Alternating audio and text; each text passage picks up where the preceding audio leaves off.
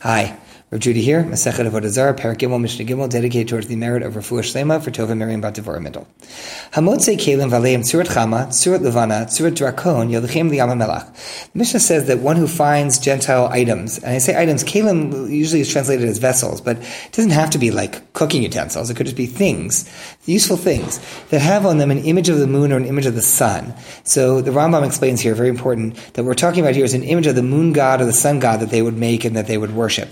If it's simply a picture of the sun, you could find a picture of the sun on a suntan lotion and still get benefit from it. It's fine. It's just a picture of the sun. But if it's a picture of the sun god or the moon god, or Tzurat Drakon is a picture of a dragon, then you have to take them to Yam HaMelach, to the Dead Sea. The idea is throw them out, get rid of them. It's interesting to me, I'm just theorizing out loud. The Dead Sea, I imagine you throw something in, it just sits there and floats. Although not everything floats in the Dead Sea, it depends how dense it is. People float in the Dead Sea.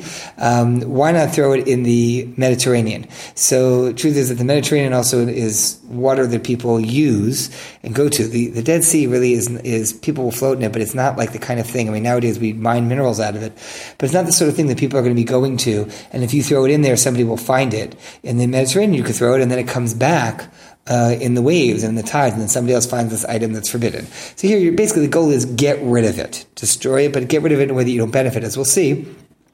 Shimon Gamliel Omer, She'al Mechubadin Asurin, She'al Mavuzin Mutar.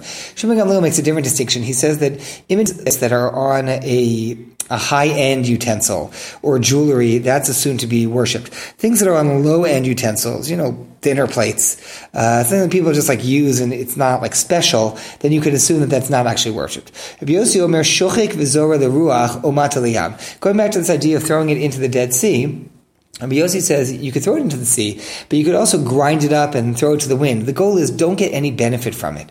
So if you keep it in your house or you put it somewhere, someone could end up taking it, or it could be used for benefit. So you want something where it will provide no benefit. Also, grind it up and throw it to the wind. But Amrulo, the rabbi said back to him, we disagree with Rabbi Yossi. You can't just grind it up and throw it to the wind. Afu nasa zevel. If you throw it up to the wind, it's going to end up, whatever you ground up will fall somewhere, and it'll be fertilizer. The pasuk says in Torah, you should not have any benefit whatsoever from idolatry. And so if it's going to be ground up, you have to make sure that you get rid of it in a way that there will be no benefit whatsoever to be accrued.